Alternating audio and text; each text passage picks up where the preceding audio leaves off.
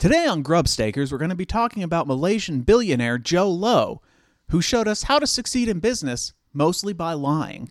So settle in, because it's Grubstakers time.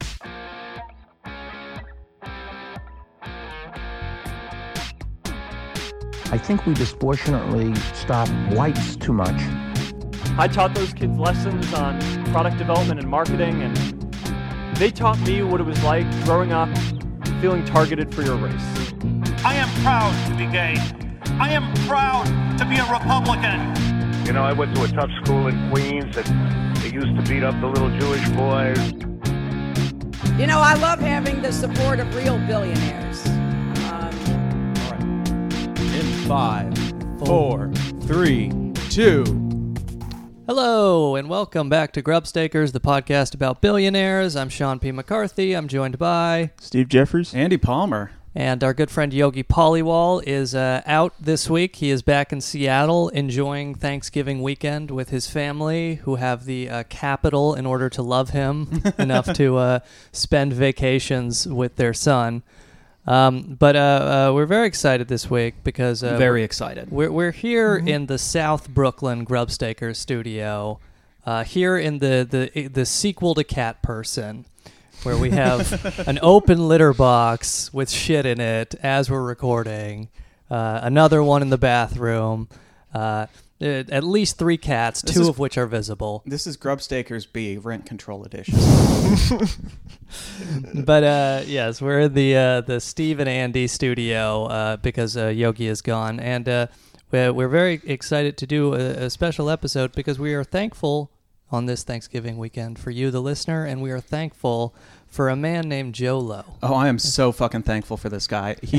We started this podcast asking the question, is there such thing as a good billionaire? Mm-hmm. And so far the answer has been no, but is there such thing as a perfect billionaire? Yes, it's Joe Low. This guy is so late stage. It's just so great. He's like a harbinger Yeah, of he's the proto-fascist, socialist future to come. he's just the embodiment of everything that money becomes. You'll find out. Right. Well, so we read the book Billion Dollar Whale by Tom Wright and Bradley Hope. They're Wall Street Journal reporters, and it's about this Malaysian financier, Joe Low. And the long and short of the story is that he stole about... Such a fancy title for this guy. The long and short of the story is he stole about $5 billion from Malaysia's sovereign wealth fund that he convinced the government to set up, and then ran it through a series of shell companies and these sorts of things, and also got Goldman Sachs and all sorts of other financiers involved in just signing off on this outright theft. So you can make the argument that he was actually just making a statement about capitalism. Well, he was a performance artist. It was all so that he could hang out. He could pay Paris Hilton to hang out with him. When my reading of this was, it was a transgressive, like a play. Yeah. It was a play about capitalism. Right. Yes, I would say the best way to describe the scheme would be it was a scheme in order to take money from Malaysian taxpayers and transfer it to presents for Paris Hilton's 29th birthday party. Yeah. If he ever gets caught, it'll be like, it was just a prank, bro. He also social experiment. I mean, in the middle of it, he was funding The Wolf of Wall Street, yes, and potentially The Great Gatsby, which are the 2 movies of the last decade that describe this guy perfectly. I do he put up $100 million of Malaysian public money to make The Wolf of Wall Street, and at no point did he hire an editor to cut 30 minutes off that fucking movie. I liked when they were crawling around on drugs. Well, that was fine. It was just too long. Yeah. It was okay, though. You know what? It was worth it.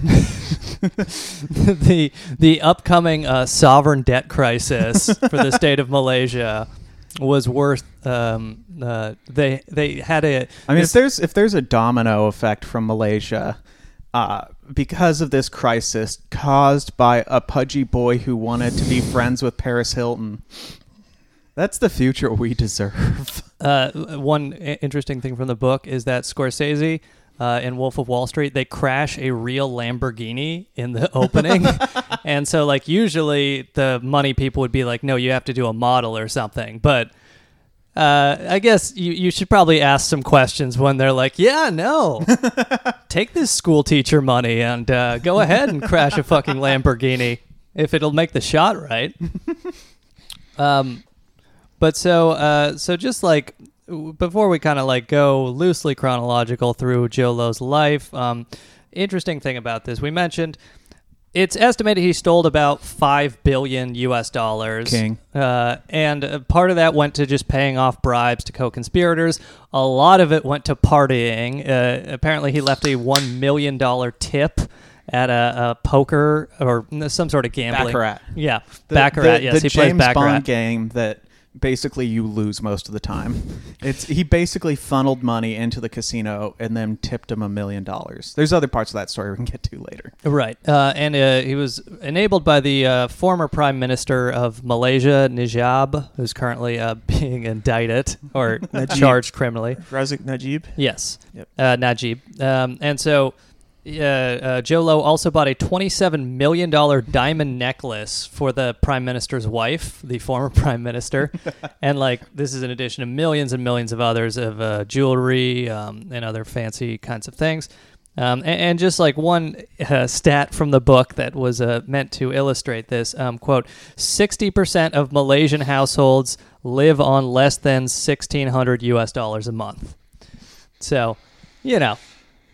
And one other thing about like how this is going to be an albatross, again quoting from the book, Moody's estimated the government of Malaysia would be on the hook to repay about $7.5 billion of the fund's debt, which is equal to about 2.5% of Malaysia's economy, and about half of the fund's debt was denominated in U.S. dollars, which is just bad news. Yeah, they Budding can't print their way out of that one. Foreign debt crisis. Mm-hmm. Left in his wake. Maybe we should say what 1MDB is before we start. Right. Yeah, so I looked into this. I read it as so the 1MDB scandal. I went to 1MDB.com and looked up scandal. It says a former White House communications Did they copy-paste director the note from Purdue Pharma? Starts her We're own. working hard to address the 1MDB scandal. Sorry, I used the Roman numeral one. So IMDb.com, this page for scandal, it says a former White House communications director starts her own crisis management firm only to realize her clients are not the only ones with secrets. It gets 7.8 out of 10, and it was a TV series from 2012 to 2018. Yeah. Well, even more basic than that, though.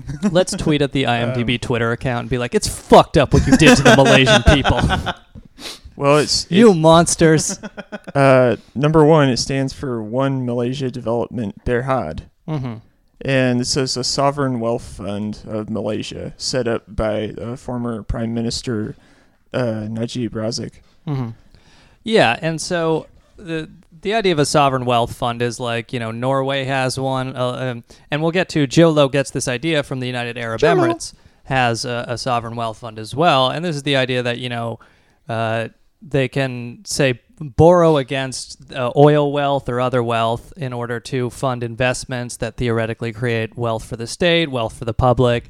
But it's also just a great way to get a giant pool of money and then divert through a series of shell companies.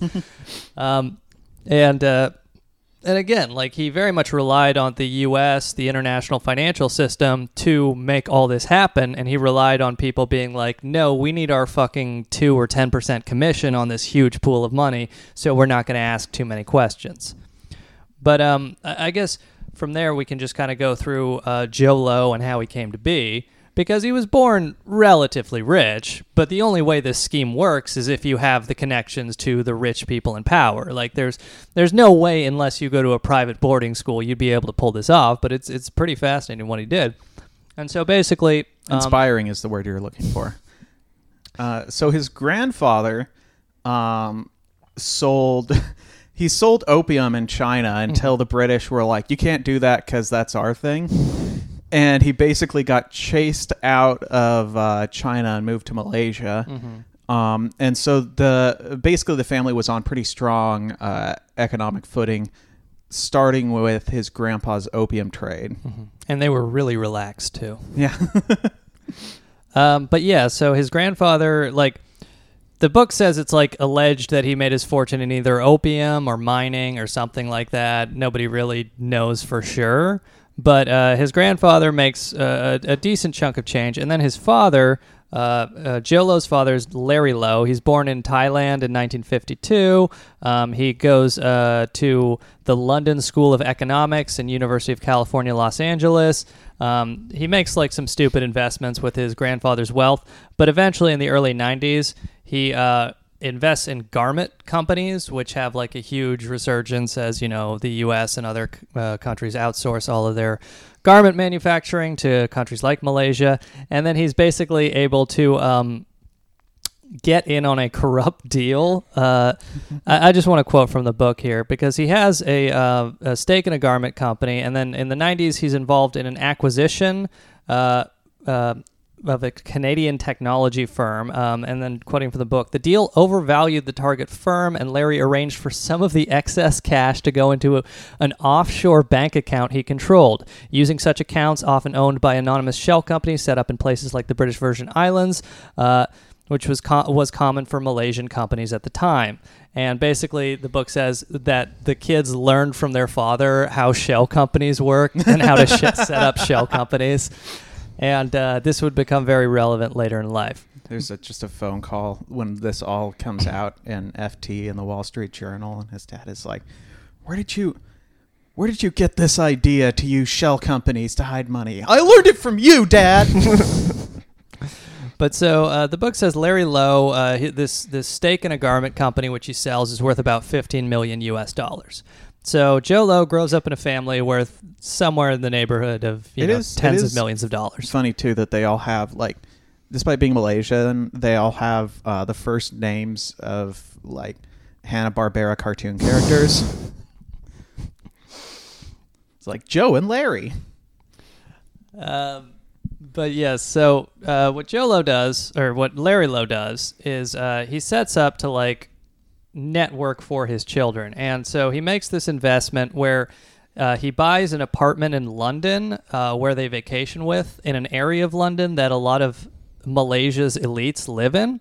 So it's essentially through this, it's Kensington Green, and through this kind of like apartment vacation home, Joe Loh, the son, meets Reza Aziz, who is the daughter or the son of the future Malaysian First Lady.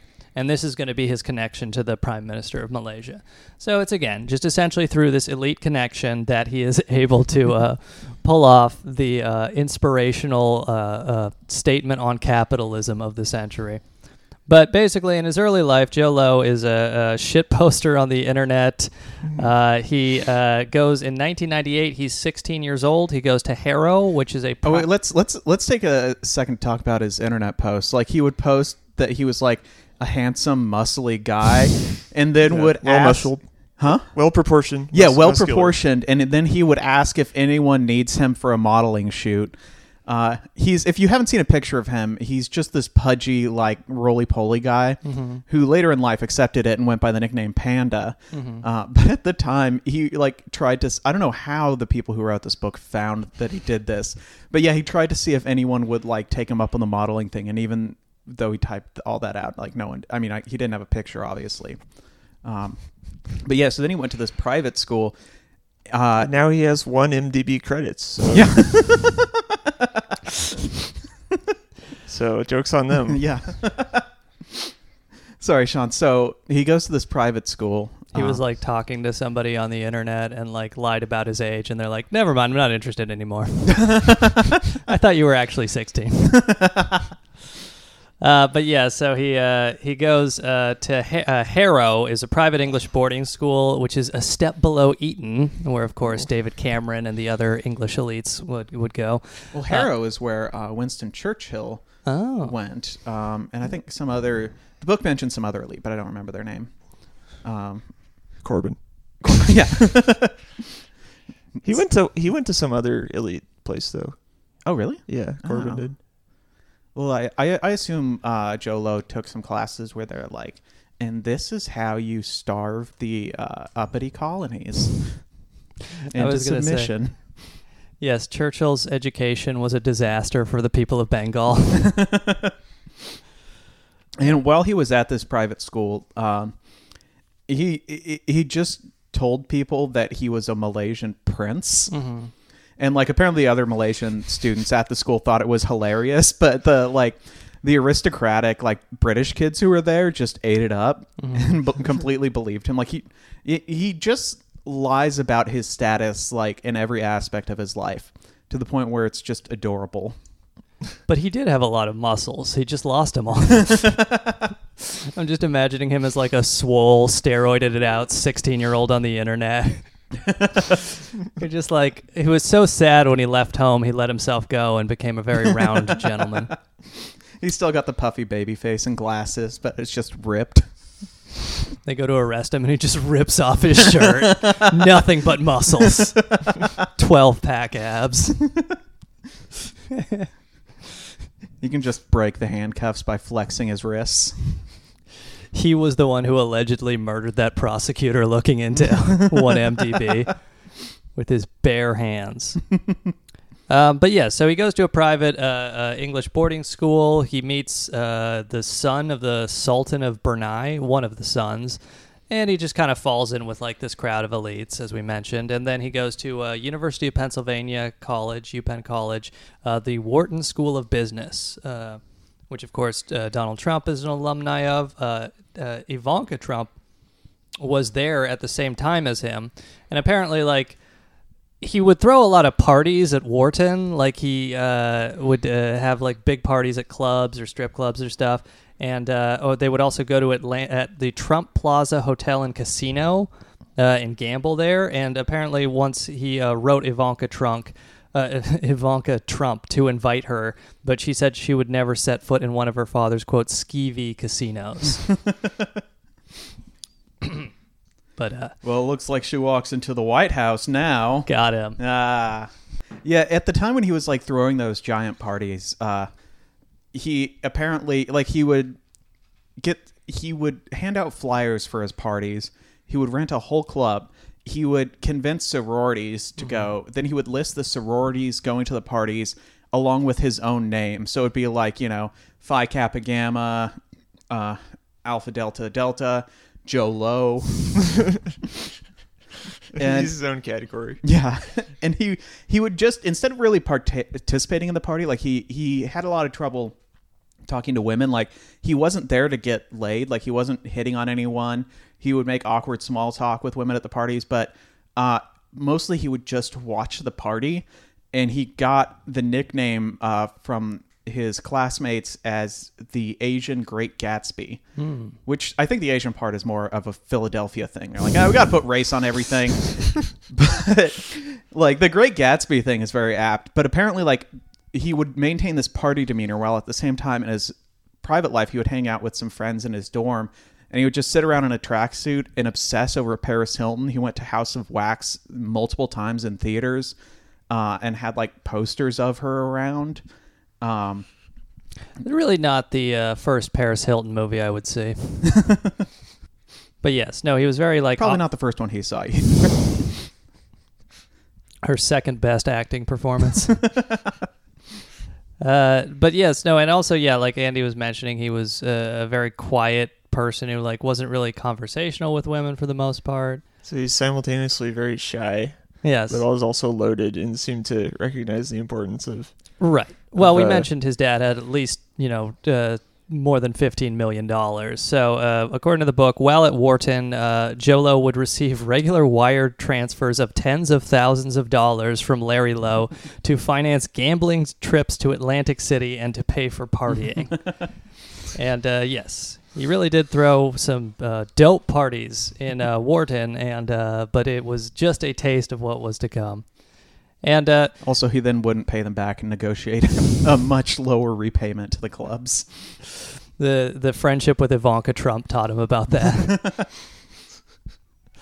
So also while he was at Wharton, I'm again just quoting from the book here, he wrote articles on stocks for the Wharton Journal, which was the business school's student newspaper.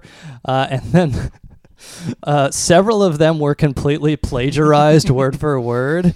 Yeah, one of them was like Enron's a great up-and-coming tech investment company. Dude, it's all part of the performance statement where he was mocking the capitalist analysts who predicted that Enron was a great investment by copying their words and passing them off.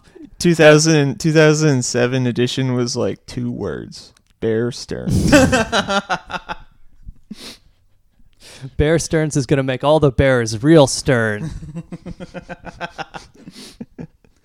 That was a nerd-ass joke. But so, yes, he wrote a piece on Enron, which was copy-pasted from another analyst who urged people to buy Enron stock. And then he wrote many other such pieces, according to the book, copying most of them from analyst reports on Wall Street. Oh, yeah, he copied the Enron thing from a Solomon Smith Barney report. Nice. But so basically, when he's at his final year at Wharton, he sets up a shell company. His first company, it's based in the British Virgin Islands, and it's called the Winton Group, which the name stood for, quote, win tons of money, he told his friends, who were unsure if it was a joke. But basically, like, the thing is, like, as we've kind of mentioned here, what Wharton, the education, it's not really so much that as it is just the connection with very wealthy, powerful people, the children of the elite. And so the main thing that he does at Wharton that makes him a billionaire is he meets somebody who has a connection with the future ambassador to the United States from the United Arab Emirates, a guy named Otaiba. And Otaiba introduces him to another guy, Khaldoun Khalifa al-Mubarak, who was at the time a 20-something running one of the United Arab Emirates sovereign wealth funds. It's this sovereign wealth fund called Mubadala, which is a sovereign wealth fund set up by the United Arab Emirates in 2002. As we kind of mentioned, these sovereign wealth funds can raise money or reinvest oil profits or just, again, do capital raises based on assets such as oil or other things that they have in their area, and then they reinvest this money in real estate or whatever else you want to invest in to try and make some profit. But Joe Low meets this guy, the head of the UAE sovereign, one of the UAE sovereign wealth funds, and Joe Low kind of like bullshits his way into this meeting just through his connections at Wharton, but he's talking like he's kind of like a big shot who has connections to Malaysia development. So he's talking to these people in the UAE about, hey, come invest in Malaysia. You know, I have all the connections over there, blah, blah, blah. And at first, like nothing. Up and coming next tiger economy. Yes. And at first, nothing really comes of it, but it's just like, it's, again, a scheme that you could never pull off if you just didn't have these elite connections. So essentially he gets his foot in the door with, you know, the people who can move huge amounts of money out of the United Arab Emirates. And they think he's like some sort of very important businessman, intermediary. I saw your Enron recommendation. Very, very contrarian. But yes, so that's he graduates Wharton, and then he goes back to Malaysia, and it's interesting where it's like in 2005 he that's the end of his education there. He gets a degree in finance, and he goes back to Malaysia, and he bullshits his way into this like the most expensive office building in Malaysia. Yeah, it's they're like. Essentially, their World Trade Center, and it was the building's taller than the old World Trade Center. Is this? You've probably seen pictures of it. I don't remember the name of it. Petronas Towers? Mm-hmm. Yeah, the Petronas Towers. He sets up offices in the Petronas Towers, fresh out of college. The tallest buildings in the world at the at the time. The UAE's like, we'll fix that. Yeah. But we've got more slaves than they do. But yeah, so it's like he just gets a loan. He bullshits his way into a loan for this, and then he gets kicked out after not paying rent for several months. And it's just like, essentially, it's interesting where he's he's always scheming, but the scheme evolves pretty quickly because his first idea is like he's going to set up offices and make connections with the Malaysian government and then get his UAE connections to come in and invest, and then he'll take like a finder's fee or a broker's fee or something off of this. What was hung up in his office? Is it pictures of himself? I'd guess like Paris Hilton. Like shaking hands with people at a Wharton party? Oh, yeah, yeah. Oh, something? for like to like project an image. Oh, yeah. When you go in there, you're not like dealing with a company even. You're just dealing with Joe Low. Yeah, yeah. All his Enron articles were hung up. Yeah, it's like, I was published in the prestigious Wharton Journal. But right, so he's like looking around for like high-rise condo projects and these kinds of things. But again, as we mentioned, he gets this office on loan. It's apparently like one of the most expensive office setups in Malaysia. Like he has like indoor wading pool or something, or I think it's like a pool for your feet. Just a bunch. There's a lazy river. Yeah, and I mean it's like. You know, you can argue he does to an extent understand how much of like image and presentation matters to these, you know, elite, worthless bloodsuckers who control all the capital that would become necessary to his scheme. But he doesn't pay rent for several months and gets kicked out. And so what happens, and this is 2005, he's kind of like... Well, what's probably most interesting about how he operates is he sets up a kind of a scam or a scheme, or some of which are scams, where it's just like, and then as soon as that one starts to break down, he's got another one in the works that's gonna like save him from the last one, and that's basically how he operated until today, which is really relatable to most millennials. Yeah. Well, do you know the final scheme, Andy? Wolf of Wall Street 2. It's going to make everything right. It's going to win Leo another Oscar. And everything will be forgiven.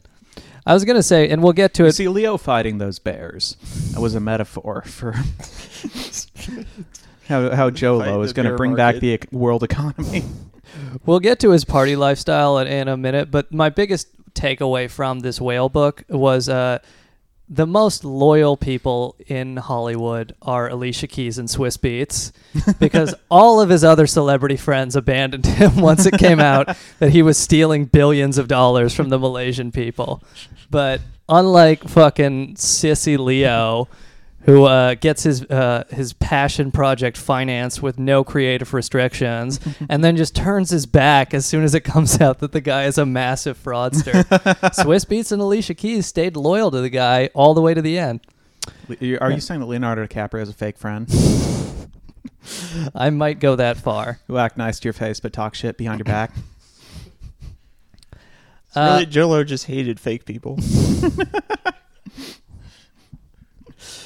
Leo was method acting all the drugs he took for Wolf of Wall Street and just pretends he doesn't remember who Joe Low is.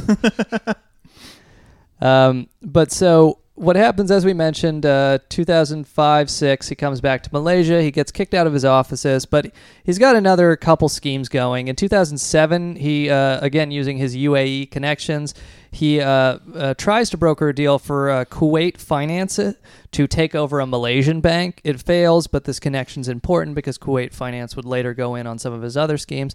But it's late in 2007, Joe Low hears that the existing Malaysian sovereign wealth fund called Khazanah is looking for partners in a giant construction project in the southern state of Malaysia, right on the border with Singapore. And they're trying to create like a giant finance lifestyle center. It's according to the Whale book again. But basically Singapore does a lot of money laundering in addition to other things, but, you know, just general finance, offshore money types of stuff. So the idea is Malaysia's development fund wanted to build kind of a city that would be a major hub right on the border with Singapore. So Joe Low gets the tip off that this is coming, and now he's like trying to get his contacts in UAE to go in on this. He suggests that the UAE Sovereign Wealth Fund invest in this project. He suggests that Kuwait Finance House invest too, and the UAE Sovereign Wealth Fund does sign a contract to invest $500 million in this project of, 5-star hotels, residences, a quote golf village, and then Joe Low is initially disappointed because he expects a broker's fee or a finder's fee, but nobody will really like give him. So he actually comes up with an even more brilliant scheme to get paid on this, which is essentially he buys up 2 construction companies. So yes, again, quoting from the Whale Book, he didn't get his broker's fee. So around this time, he hears about 2 Malaysian construction companies that were for sale. Perhaps he could buy them cheaply and win contracts on the development. To finance the multi-million-dollar purchase, he needed more loans. And so he goes around. So he Is this one where he like creates companies, then gives stocks to his connections? This is a brilliant move. So basically, he sets up another shell company with a name that's like almost identical to an existing UAE development fund, and then he gives stock to the previously mentioned Ambassador Otaiba and some other aristocrats in Kuwait and Malaysia. He gives them free stock, and he puts them on the board of this company that has an almost identical name to an existing UAE wealth fund. And then, so of course, people assume that these people are backing his loan application and lent him money. So yes, he with this kind of like fake shell company behind him, he's able to get Malaysian banks to lend him tens of millions of dollars, which he uses to buy up these construction companies, which in turn he resells to a corrupt minister, a chief minister of a Malaysian province. For about $110 million in profit. Your king. Your move, Taiba. But yeah, so he buys up these 2 construction companies, and then he sells them to a holding company controlled by a Chief Minister Taib, again a chief minister in a Malaysian state, in return for cash and shares, and then. Basically, he gets about $110 million in profits through this sale.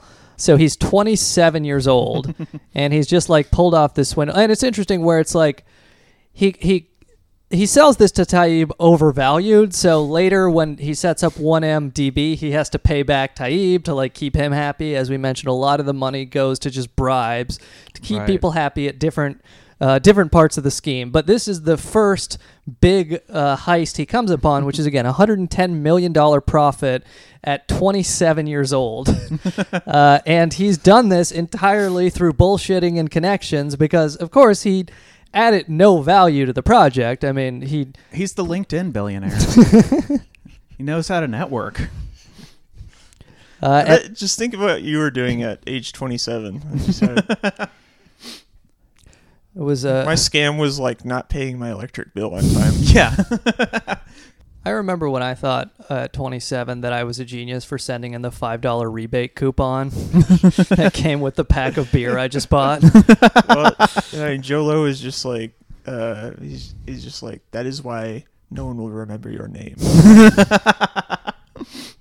We're like, Jolo, we feel sorry for you, and he's like, I don't think about you. But yes, Jolo has an open invite to Skype in from whatever Chinese province he is hiding out in and be on the podcast at any time. Yeah, please come on our podcast, Jolo. But yeah, so he after this, he trades in his E-Series Mercedes for a black-colored Ferrari, taking his car around for joyrides around Malaysia. But again, 27 years old, he's just made $110 million, but he's focused on the next thing. And the next heist is arguably the biggest financial crime in history. I mean, at least in terms of money pilfered. Right, in terms of liquid assets. Right. Yeah. So, as we mentioned, he kind of overvalues these assets and sells it to a powerful minister in Malaysia, powerful and corrupt minister. So he does need money to pay this guy back and, keep everything cool. So he talks to one of, Malaysia has 9 sultans, and he convinces one of the 9 sultans, who they oversee different areas. One of them oversees an area with a particular amount of oil wealth. Jolo convinces one of these 9 sultans to set up a sovereign wealth fund, again, based on what he's seen with the UAE's sovereign wealth fund. And the idea is this sovereign wealth fund will borrow money against the state oil wealth. And then Goldman Sachs will advise, which we'll get to in a second. But now you can say this guy is just some dumb scammer, but it really comes down to, it takes a lot of skill to know which sultan to go to make money. Jafar. Yeah. You got to avoid Jafar because unless you can like play to his power ego thing, like he's not going to help you. But so the Sultan actually gets cold feet, partly because like Jolo's already skimming His from like cooling pool, from his foot warming pool went cold. From like the initial bond issue. Like they start to do the bond issue, and then it becomes clear that Jolo is stealing money from this. Like he's skimming off the top. So the Sultan becomes aware of this and he backs out. But what happens in he doesn't do anything. He's just like, yeah, I don't, nah. I'm not going to report Seems you, so but resigned. Yeah. Of course. Yeah. Look, everybody expects a little bit of skimming, but yeah. So what happens in 2009 is Najib, the previously mentioned Najib, the previously mentioned former prime minister of Malaysia, becomes the prime minister of Malaysia in 2009. And so what happens is that Jolo, his first order of business is to make it rain. We've mentioned Jolo has this connection to the prime minister's stepson through the prime minister's wife. So Jolo's idea, and at this point, the prime minister, he doesn't have a relationship with Jolo. But Jolo sees the prime minister is sworn in, 2009. The Sultan backed out of the local deal. So Jolo says, why don't we take this one level higher? And his whole insight is to approach the prime minister and say, hey, I can get UAE and these other people to put in, I think, $1 billion. Yes.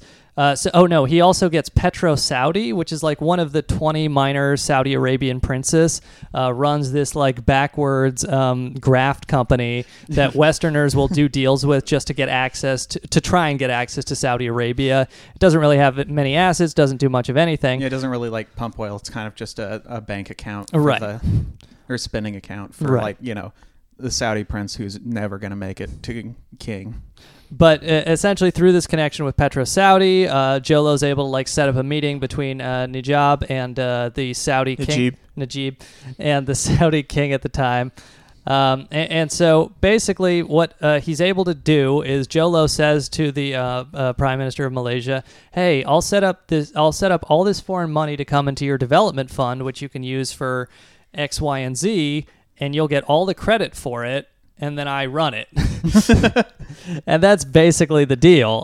And the idea was that they would take some money and use it to build houses in regions, or build housing for the poor in regions that would tend to vote for that prime minister's party. Right. And that was but it was going to be a small amount of the money, and the rest was just going to be pure graft. Right. So they would have profits from 1MDB would allow the Prime Minister Najib to pay off political supporters and voters, but also they would do what was called, quote, corporate social responsibility, which would essentially be charities, building, having scholarships, affordable housing, but they would do it exclusively in areas that they were trying to influence electorally. Yeah, there's a long history of this in Malaysia. So it's not uncommon on the campaign trail for them to literally just say I'll send you a check basically if you vote for me. I mean, it's a good thing we don't do it here, where the richest neighborhoods with the most political donors have the best amenities. But we mentioned, it's a joint deal with Petro Saudi, and Petro Saudi, for their part, they pledged some oil rights in Turkmenistan that they had. These are highly overvalued, intentionally, of course. But so in September 30, 2009, this thing launches, and 1MDB at this point puts $1 billion. Well, it's supposed to have an initial kickoff of $1 billion, and $300 million of this ends up in a joint Swiss bank account, which is controlled by both Petro Saudi and 1MDB, the board. But $700 million ends up in a personal Swiss bank account, which is entirely controlled by Jolo. I mean, it's controlled by a shell company that Jolo set up, I believe, Good Star Ltd. And so Jolo like had his like personal crony say Good Star Ltd. Is owned by Petros Audi. So he's able to say like this $700 million is going to pay back Petros Saudi for initial investments or these kinds of things, but in reality, $700 million is siphoned off immediately into his personal bank account. And as soon as like someone on the board starts asking questions, he's like, "No, you see, it's to pay back a loan against Petros Saudi," and at the same time, like he's going out to Vegas, hiring Playboy bunnies to hang out with him and his friends while they play baccarat with Leonardo DiCaprio, who's just trying to like sweeten him up to get like a movie deal. And he's just like throwing just insane amounts of people. People said he would like just throw bet $250,000 per like round of baccarat, just for and usually would lose. Right. Yeah. So his party lifestyle really goes into overdrive here. But yeah, like, and we've mentioned like, again, we don't have time to get into all of this. The book is very fascinating if you like this kind of stuff. I read right through it in 2 days. But so basically, we mentioned how he played off the pillars of capitalism. So what happens is like we talked about the Turkmenistan oil wealth. So I'm just going to quote from the book here. One of the Petro Saudi guys, a guy named Patrick Mahoney, currently being investigated on criminal charges. He reaches out to his connection named Edward Morsi, who was a former senior U.S. State Department official and energy analyst at Lehman Brothers, and he wants them to conduct a, quote, independent valuation of Petro Saudi's assets. Again, this is to, like, beef up the numbers so that they can borrow more or, justify some of the spending that's going on. The 1MDB's board had requested this valuation of Petro Saudi's assets before 1MDB sent the previously mentioned $1 billion. 1MDB was, sending that against collateral from Petro Saudi, so they wanted some sort of valuation of this. But so Patrick Mahoney at Petro Saudi reaches out to this former State Department official, Lehman banker, and he says to this guy, Edward Morsi, he basically writes him directly and says he tells Morsi that he was seeking a valuation of $2.5 billion on Petro Saudi's assets. Okay, got it, Morsi replied. Only 2 days later, Morsi was done with his report, a technical analysis of the reserves and prices based on numbers that Petro Saudi had provided. I think you won't be displeased with our conclusions either on Turkmenistan or Argentina, the oil reserves held in those areas. Mm-hmm. His valuation went up to $3.6 billion. He was paid $100,000 for his work. So again, it's just like you write this guy, your connection at Lehman Brothers, former State Department official. You say, "Hey, I'm looking to get my assets valued at $2.5 billion so that I can get access to this other $1 billion." You say, "I'll pay you 6 figures to do it," and he goes, "Yeah, sure," and he gives you a $3.6 billion valuation. So again, you just we'll get to the Goldman thing in 1 second, but you see throughout this book, again and again and again, people are reliant on these fees, and they just kind of like look the other way or say, yeah. Or like even like Edward Morsi in the report, he says, "I'm only valuing the oil assets themselves. I'm not like looking at, they just have all this kind of like cover your ass stuff when it's like, exactly what you're doing, dude." Oh, yeah. They ended up giving him a little extra. So, yeah. For his trouble. But so Malaysia sends out the initial $1 billion, at least $700 million of which is pilfered by Jolo to immediately go on his party spree. We mentioned like Paris Hilton's 29th birthday. He gets her some expensive car and also $250,000 worth of gambling chips.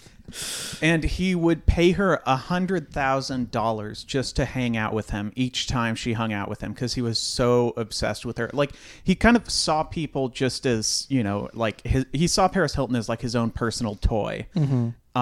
And so he would just keep giving her money. And then apparently there's like this whole cottage industry for celebrities where they just get appearance fees. Mm-hmm. So he would just pay all these celebrities to like come out and do things, and they had to kiss his boots. Swiss Beats, right? Swiss Beats, but even like the book starts out with a story about his this massive birthday party he throws, and in Vegas, and like Britney Spears sings him "Happy Birthday," and she got $1 million for that. Nice. And like it's just full of all these celebrities, and at the same time, celebrities. One one reason, like, I'm like, oh, I'm so glad I don't work in the film industry is like celebrities kind of have to kiss ass to financiers on a regular basis. And even Dasha on Red Scare talked about like when the Harvey Weinstein thing came out, she was like, yeah, you know, as an actress, the worst I've been treated is when I have to like suck up to financiers and they'll just do disgusting things, and there's not much you can do because you need their money. You're misquoting her. She said the word retarded at least 3 times in that sentence. But so, yeah, and so it's interesting where we mentioned these big Vegas parties, like Leonardo DiCaprio around this time becomes friends with Joe Low. Leonardo DiCaprio is another guy who takes like appearance fees, you know? Yeah, he is a slut from what I can tell in this book. Just really like sticking it out there for cash.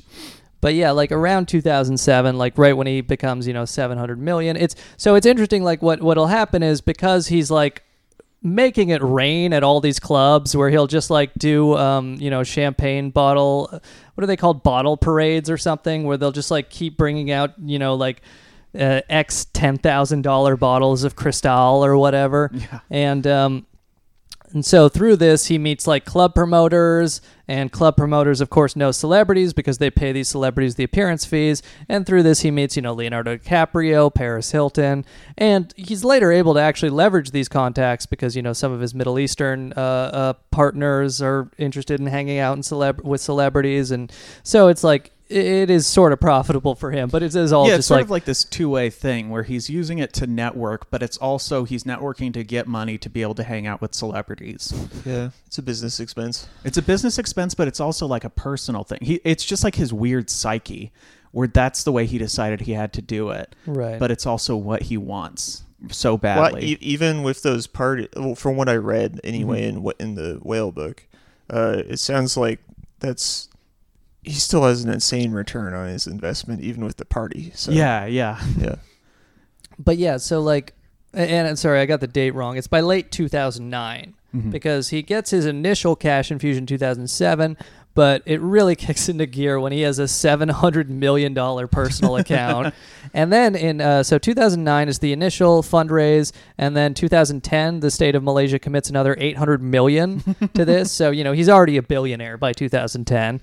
And it's interesting where it's like you see kind of a similar thing happens in the financial crisis, which is, and, you know, other frauds, which is a problem with private accounting is, you know, KPMG and the other big four accountants.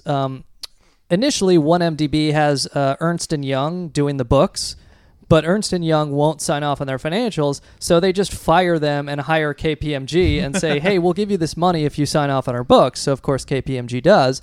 And that's essentially what the problem with private accounting is. You can just shop around, and eventually you'll find someone who will take your money to say, yeah, sure, these books look fine. You know, and then later they'd have to fire KPMG and get another person to sign off on their books when it gets really cooked. But he's a billionaire. By late 2009, he has his Vegas birthday party with DiCaprio and other celebrities. He's going around France. At one club in France, he spends 2 million euros on champagne, and this was entirely to outdo another billionaire who was there spending like only $1 million on champagne. Oh my god! I think they said in the book that it wouldn't be possible for the people there to drink that much champagne if they just drank consecutively for a month. He's like individually responsible for the CPI of EU increasing like 0.2. I feel like Cristal has like a very understated role in financial crises. If you want to fight inflation, just learn more about J-Lo. Just quoting from the book, days after that 2 million euro champagne party, days later, him and Paris Hilton were in another club in Europe with yet another bottle parade. As the champagne came out with sparklers attached, the theme music from Rocky and Star Wars was blaring. Lowe took control, handed a microphone. He directed waiters to ensure everyone in the club got a bottle. Saudi Arabia in the house, he yelled, as Paris Hilton danced and embraced him from behind. She was so drunk that other partygoers had to support her. Yeah, apparently at other parties too, he would yell, Malaysia in the house! It was like between that and just watching people party and not talking to anyone. So he doesn't have actual conversations. Yeah. Except about the Wolf of Wall Street. Yeah. Saudi Arabia in the house is also the last thing heard by thousands of Yemeni farmers.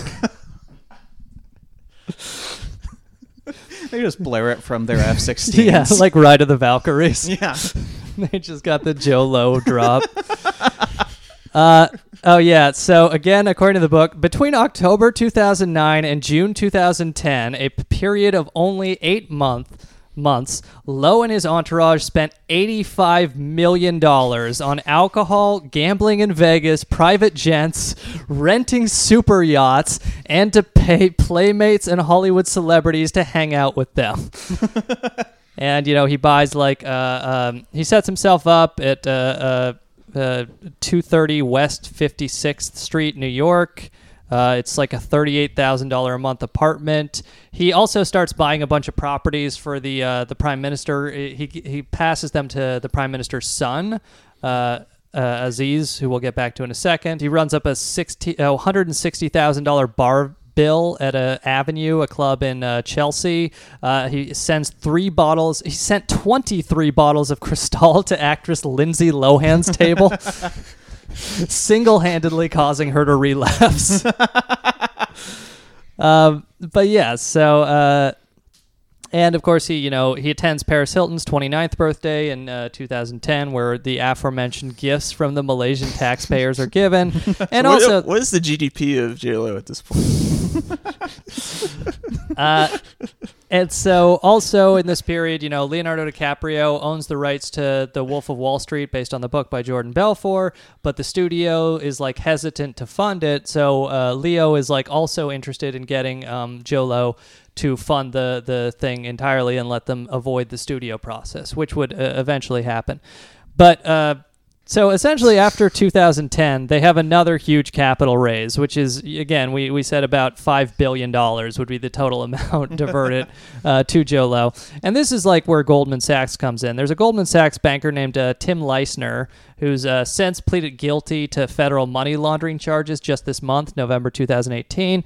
And he's also alleged that...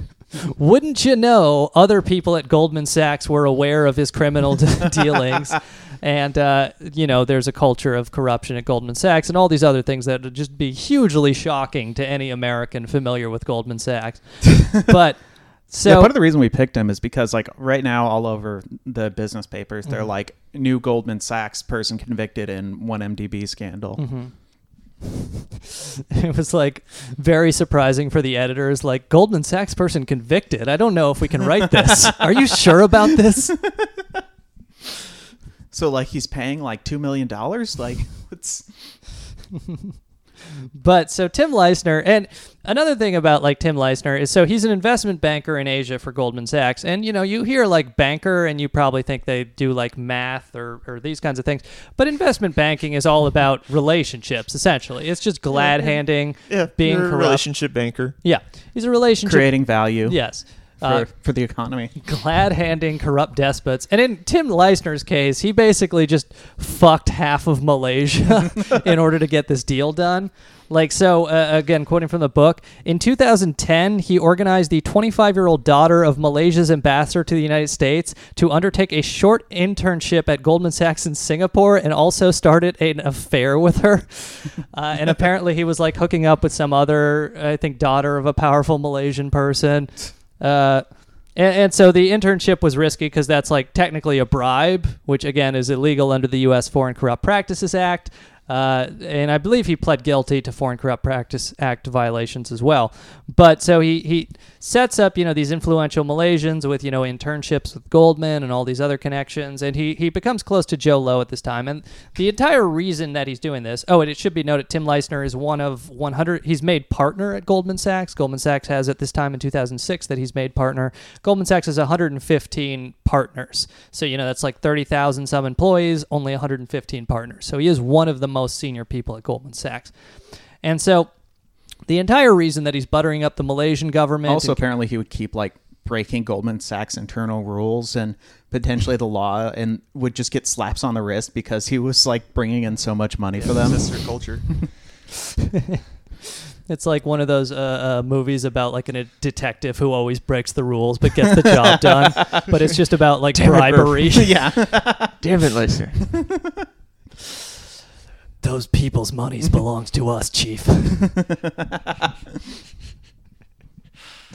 You're a loose One cannon, hell- but you're one damn hell of it, an you agent. get us the Malaysian peasant money. Give me your Davos badge and your secret key for the orgies.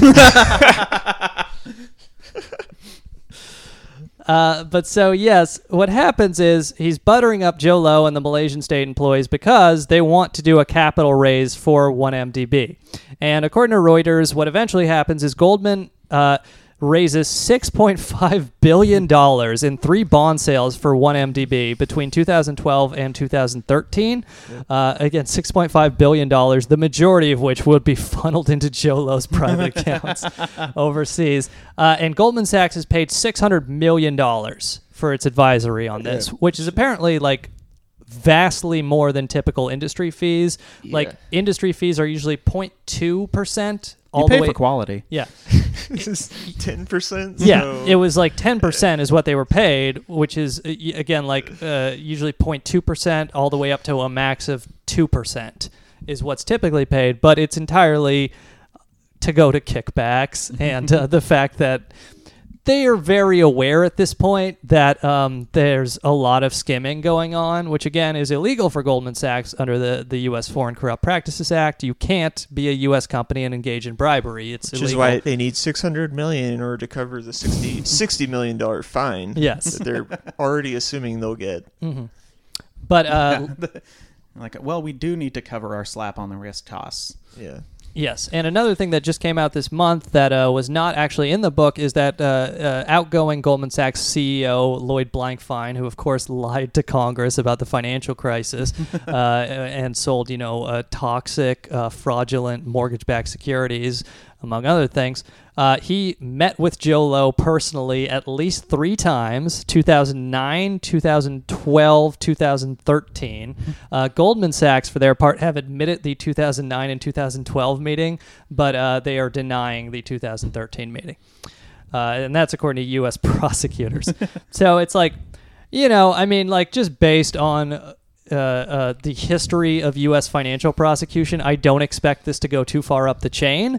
But for his part, Tim Leissner is alleging that like other senior people at Goldman Sachs were aware. This deal had to go through like 5 compliance committees. Gary Cohn was the president of Goldman Sachs at the time, later went on to be an advisor to Trump for about a year.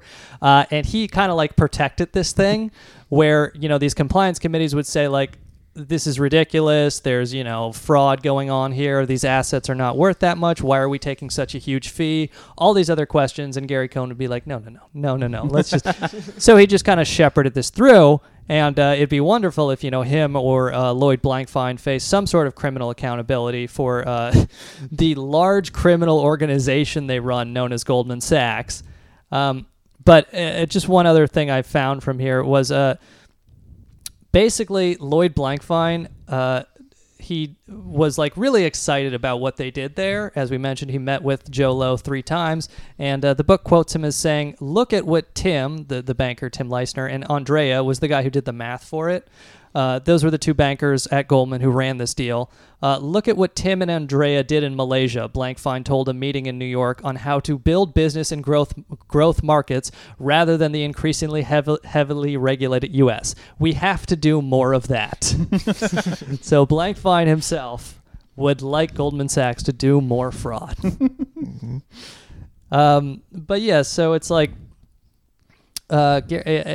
it's just something where we'll see how this shakes out at Goldman if it goes up the chain at all. Based on past experiences, I expect it'll just be a fine and move on. But Goldman Sachs is down. I think the stock's down like 14% on the month because people are thinking, the U.S. government will maybe do something about this.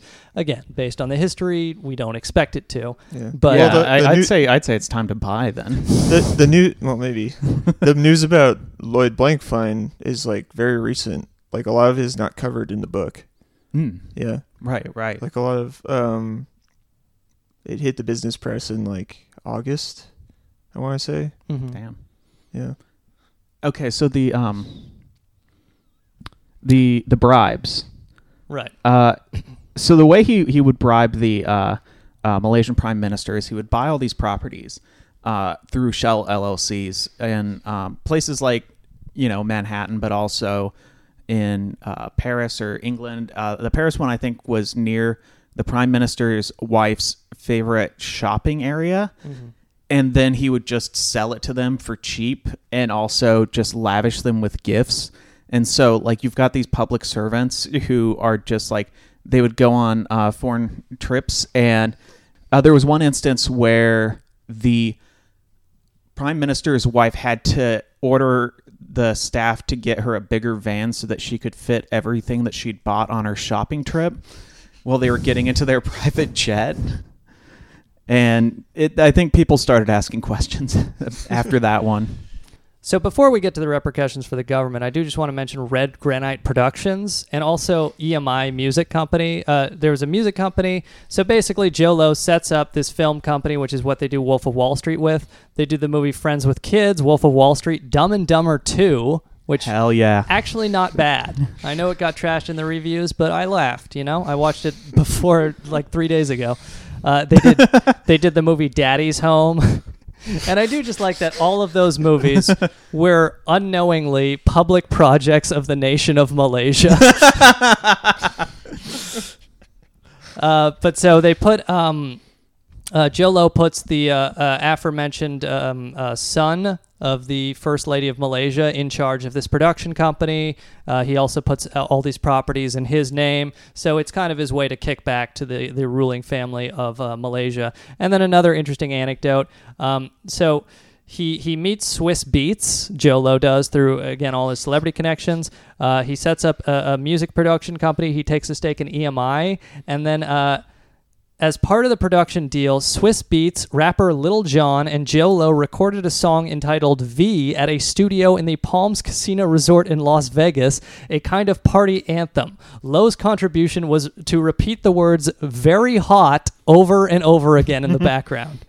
And if we can find that recording, we'll work it into this. But apparently it is buried in the archives. Yeah, so someone please find it. Yeah, please find it and send it to us.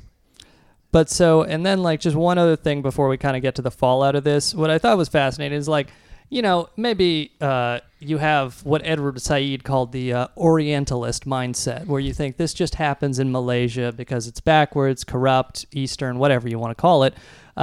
So the other part is Joe Low is able to use his money to set up meetings with Obama because Joe Low meets a guy named Frank White, who's a super bundler for Obama in the 2012 campaign. And again, this is the problem with money in elections. Frank White raises like $10 million for Obama through, network of donors, these kinds of things. And because he has this connection, he's able to get people meetings with Barack Obama. So Low sends like he sent $20 million through an offshore company that would eventually wash up into super PAC supporting Obama in 2012. He sends another $10 million directly to Frank White's company. And so in exchange for like this massive infusion of cash, Joe Low is able to, Joe Low attends the president's holiday party after the 2012 election, and he's also able to, Frank White sets up a meeting between Obama and the then Prime Minister Najib. And so and also the other part of it is DiCaprio and Scorsese visit the White House to hand over a DVD copy of The Wolf of Wall Street to Obama. And this was also arranged through his connection with Frank White, the financier. And so it's just interesting where Frank White himself is stealing tens of millions of dollars or receiving tens of millions in stolen money from Malaysia. And then because he's a big bundler for Obama, he's able to make these introductions. And ultimately, Joe Low wasn't really able to make much money off of his Obama introduction, but it does cement his relationship with the PM because he's the conduit through which the PM talks to Barack Obama. So when the PM arrived, Obama would be like, I would like to be perfectly clear. Malaysia is in the house. Oh, and then one other thing. Very hot. Yeah. In 2014, Obama visits Malaysia. Just days before Obama arrived, 1MDB signed a multi-million-dollar deal with Frank White's company, Dusable Capital, to develop a solar electricity plant in Malaysia. Only months later, the solar deal was scrapped, and 1MDB eventually paid $69 million to buy out Dusable's shares in the joint venture. So this is like at least $79 million directly to this guy from Malaysian taxpayers. And that's how you get a meeting with Barack Obama. But yeah, so I guess we could just kind of talk about the fallout, because eventually, as we mentioned, KPMG leaves. They have to find another. It's interesting where it's like, it's not really like the Bernie Madoff scheme where he spent decades just constantly finding new investors, whereas Jho Low was constantly trying to get new capital raises, because it's like, it's interesting where he probably could have kept this going a lot longer if he just grafted much less of the money. But because so much of it went into his own personal accounts, he constantly had holes that he had to fill. So he was constantly trying to do capital raises. Like after the Goldman Sachs money raise in 2012, 2013, they're like trying to go to Deutsche Bank and some other people. Deutsche Bank sends them like, I think, a $500 million loan, and then like, which was like conditional on them like sending financial statements and stuff. It's like, hey, maybe Malaysia for once should be in the apartment. It was conditional on them like sending financial statements, and then 1MDB's board is just like, no, we're not going to send any financial statements because Deutsche Bank wanted to do the next capital raise. But so it's like, by 2014, the books are just falling apart. They're completely on fire. And what eventually happens is a Petro Saudi, a former employee of Petro Saudi, steals the hard drives from Petro Saudi, or steals like the data, the internal servers, and he puts it on a hard drive, and then he's trying to sell it to somebody for like $2 million. Eventually, a wealthy journalist within Malaysia agrees to buy the contents of the hard drive, and this is splashed across the internet in 2015. Yep. New York Times, Wall Street Journal start reporting on it. So 2015, this story breaks. Now, before this, didn't he try to like patch up the books with an IPO? Yes, they had a couple different ideas where they wanted to launch an IPO of 1MDB's oil assets and some other assets. They also wanted to do another capital raise. And again, they were like, that's how they got Deutsche Bank to extend them more money and keep this going, because Deutsche Bank wanted the fees that Goldman was getting, So they good on them for suckering. So the idea would be like to put out some stocks, have a bunch of people buy it, invest that money into the debts, and then later it's like revealed that the company's insolvent and all the stocks are worthless. Right. Well, like it's interesting where the book kind of speculates if Jho Low knew this would collapse, or if he just thought he would eventually like be able to fill like, I think, a $2.7 billion hole. Because he did actually make like $300 million on the Wolf of Wall Street. He made some money on his EMI stake. He was like involved in a luxury development in Manhattan that he actually sold his stake in for a healthy profit. So it's like he was making money at a few different places, but it was just like, again, stealing $5 billion. It's just, you can't really make up that shortfall. And eventually, in 2015, this comes to light, and the prime minister at the time, his response is to do a massive crackdown using colonial-era sedition laws to arrest opposition figures. He fires basically every prosecutor looking into this, such as Malaysia's attorney general at the time was going to indict the prime minister, and then he was fired and locked out of his office. All of his documents were taken. And then one prosecutor was murdered. He was like on his way to the office. He was run off the road, kidnapped, later strangled, and left his body like cemented in a barrel that was thrown somewhere. Like some minor patsies went to jail for this, but it's alleged that the prime minister was involved. Who fucking knows? But maybe this will come out in the upcoming investigations. I wonder if there's like some kind of culturally specific Malaysian symbolism to being in concrete in a barrel that just doesn't translate. It's like, oh, you're gonna barrel us? Well, it's like, that doesn't make sense. If you speak Malaysian, it's actually kind of it's a huge family insult. Yeah. But and then 2015, the Prime Minister of Malaysia tells Jho-Low, don't come back to Malaysia. So Jho-Low has, at this point, a giant yacht, which has since been seized by Malaysian authorities, costing Malaysian the public more money because they have to pay hundreds of thousands in maintenance fees on this giant yacht that they're trying to sell. But so Jho-Low starts hanging out in his yacht in Bangkok and Shanghai, China. But so the Prime Minister tells him, don't come back to Malaysia, but the Prime Minister is still in charge. He's cracking down on dissent. Aiding and abetting a fugitive. Yes. Yeah. So basically, Jho-Low at this point in 2015, he'd actually bought a ton of art. That was the other thing. And this was actually a smart investment for a fugitive because when the FBI starts looking into this in 2015, he starts selling off all his art. And this gives him, as we've kind of mentioned on our previous episode, art auctions, they don't check the buyer. There's very little transparency. Yep. So it's a great way if you're a fugitive and you need hundreds of millions of dollars. So he sells off much of his art collection and he's able to we don't know how much money he still has squirreled away, but it's very possible he's still a billionaire just through his foreign accounts and what hasn't been, frozen. But in 2016, the U.S. government freezes about $1 billion worth of assets, including future profits from the Wolf of Wall Street. The U.S. government wants the cut of that. Very sad. But yes, so the U.S. government in 2016 says the jig is up. They freeze all these assets. Initially, the Prime Minister is able to meet with Trump and talk about trade and stuff. And there's speculation that maybe he'll be able to set things right, but he loses an election. Yeah. So they held a general election in 2018 that was pretty much in light of 1MDB. And there's a political coalition was formed in May of that year, just before the elections. It's specifically to oust Najib Razak. And they did so. And they did so in really, really spectacular fashion. So this coalition had only been around for a few months of a couple different parties, the opposition parties, ended up garnering 48% of the vote. And yeah, they got a majority, formed a government, and they're one of the old PMs, Mahathir Mohamad, who's 92 years old, had to come out of retirement, basically.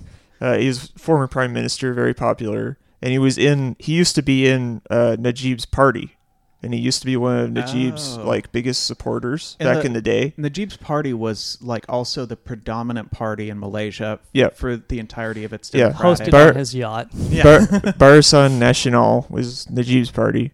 And Pakatan Harapan. The prominent party in Malaysia with 2 million euros worth of champagne bottles. Yeah, that's how they measure it.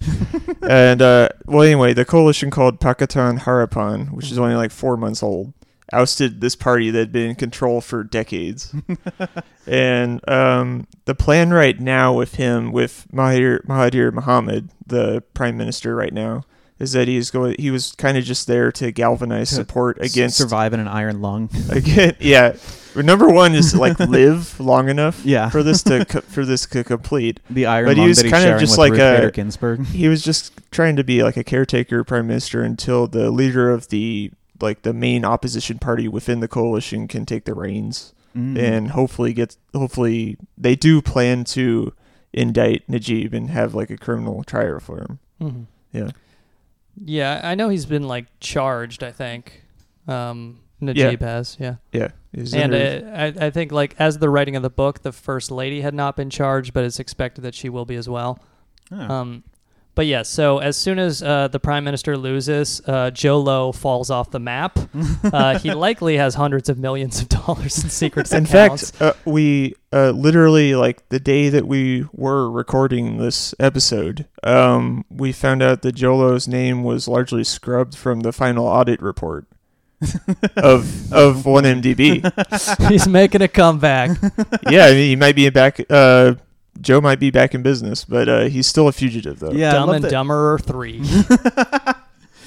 We mentioned the U.S. government seizing assets. Another part of that is that the U.S. government has demanded that Leonardo DiCaprio give back $13 million in art that Jho-Low gave him. He voluntarily gave that back. And interestingly enough, J.Lo was for a time dating Australian supermodel Miranda Kerr. He gave her $8 million worth of jewelry, which the U.S. government also seized. Both DiCaprio and Miranda gave them back voluntarily. But random fact about Miranda Kerr, she has since married the billionaire Snapchat founder. So we will return to her on a future episode. Yeah, man, she's going to be like the queen of getting your assets repossessed. Repossessing is the hardest part of our job. She's really good at marrying into crumbling multi-billion-dollar enterprises. But yeah, so now J.Lo walks the land in solitude. I think crystallizing his place as a folk hero. Steven and I were talking about this before the episode, that like you can like write a song about him, like old J.Lo. Where did you go? Stealing from the poor, given to casinos. Where are the pensions the teachers want to know? Go on your way, old J.Lo. Yeah. The book closes with J.Lo, the Wall Street Journal reporters, trying to figure out where this massive party J.Lo is throwing is going to be, because this is when he still had his yacht and he had to keep a low profile, but he was just like so addicted to the party lifestyle that he actually got Nelly, I believe, to come out and some other celebrities. Well, he's a fugitive for justice, and take like $100,000 to perform for an hour at his party. Wait, he really did that? Yeah. As a fugitive, he got Nelly to come out? Yes, he did. I don't think he'd been indicted at that time, but he had been like revealed in press accounts, and at this point the U.S. government was like holding its fire. They kind of waited till he got sloppy and then docked his yacht somewhere, and then the U.S. government seized it. So they like didn't give him warning that he was going to have his assets seized, but they were trying to like lure him into complacency. But during this period, Nelly comes out for a party, and then since then you can tell how far he's falling, because like he can only afford second-rate aughts celebrities. I mean, I guess at his peak he was only really buying into second-rate aughts celebrities. But they're not going to be able to take him alive, because J.Lo knows what happened to people on that Malaysia airline flight. Yeah. He knows what happened. What did he know? The mysterious airline full of people who have insider knowledge of the Clinton Foundation in Haiti. Yeah, oddly disappearing. The inability of the Malaysian government to find it immediately after it disappeared didn't have to do with the fact that all of its money was being pilfered into baccarat tables in Las Vegas. It's because they knew the truth. But J.Lo, we hope you're somewhere out there listening. We hope the crystal is flowing. We hope you're not too lonely. We hope that you're not making small talk with women, because that's difficult for you. And we hope Paris is still responding to your texts. And you know what? If you want to Skype in anytime, we'll disguise your location. Yeah. This podcast has a firm no snitching policy that we will not break for anyone. So you are welcome to come. And, Leo, you're in New York. You want to come on too? Let's talk Wolf of Wall Street sequel. Yeah. But anyways, any closing thoughts on J.Lo? King. The only good billionaire. He did it the right way, people. Yeah. You don't pretend that you're creating value with your shitty Snapchat scam. Yeah. Pour champagne on celebrities. Well, with that, I think we're all going to sit down and enjoy a fine film called House of Wax starring Paris Hilton. I got it all ready to fire up. Spend €2 million on champagne. The only way to truly appreciate the film is after you have spent €2 million on champagne, after Swiss Beats has closed out his 1 hour long set at your birthday party. Alicia Keys, Swiss Beats, only people to attend J.Lo, only major celebrities to attend J.Lo's 34th birthday party. Leo and all the other fake friends had abandoned him. But you know what? This episode... Friendship ended with Leo. This episode is dedicated to Swiss Beats and Alicia Keys, because that's day one. It's easy to stick by a Malaysian guy stealing from a pension fund. Don't believe Leo when he says he'll never let go. But you know what? It takes some real... You have to be valuing more than money when you stick by somebody in their darkest hour, and we hope J.Lo has a speedy return to grace and is successful corrupting a new government. Come back, Joe. Yeah. Say it ain't so. You know, apparently he's been able to get in with like some Chinese sovereign wealth funds. Hell yeah. You know, the man, capitalism allocates resources efficiently. He is good People at who know how to hustle. influencing sovereign wealth funds is a skill, and it's bankable. All right? But we hope you've had as much fun as we have learning about Joe Low, and we'll be back next week with another billionaire. Toodles. All right, good night.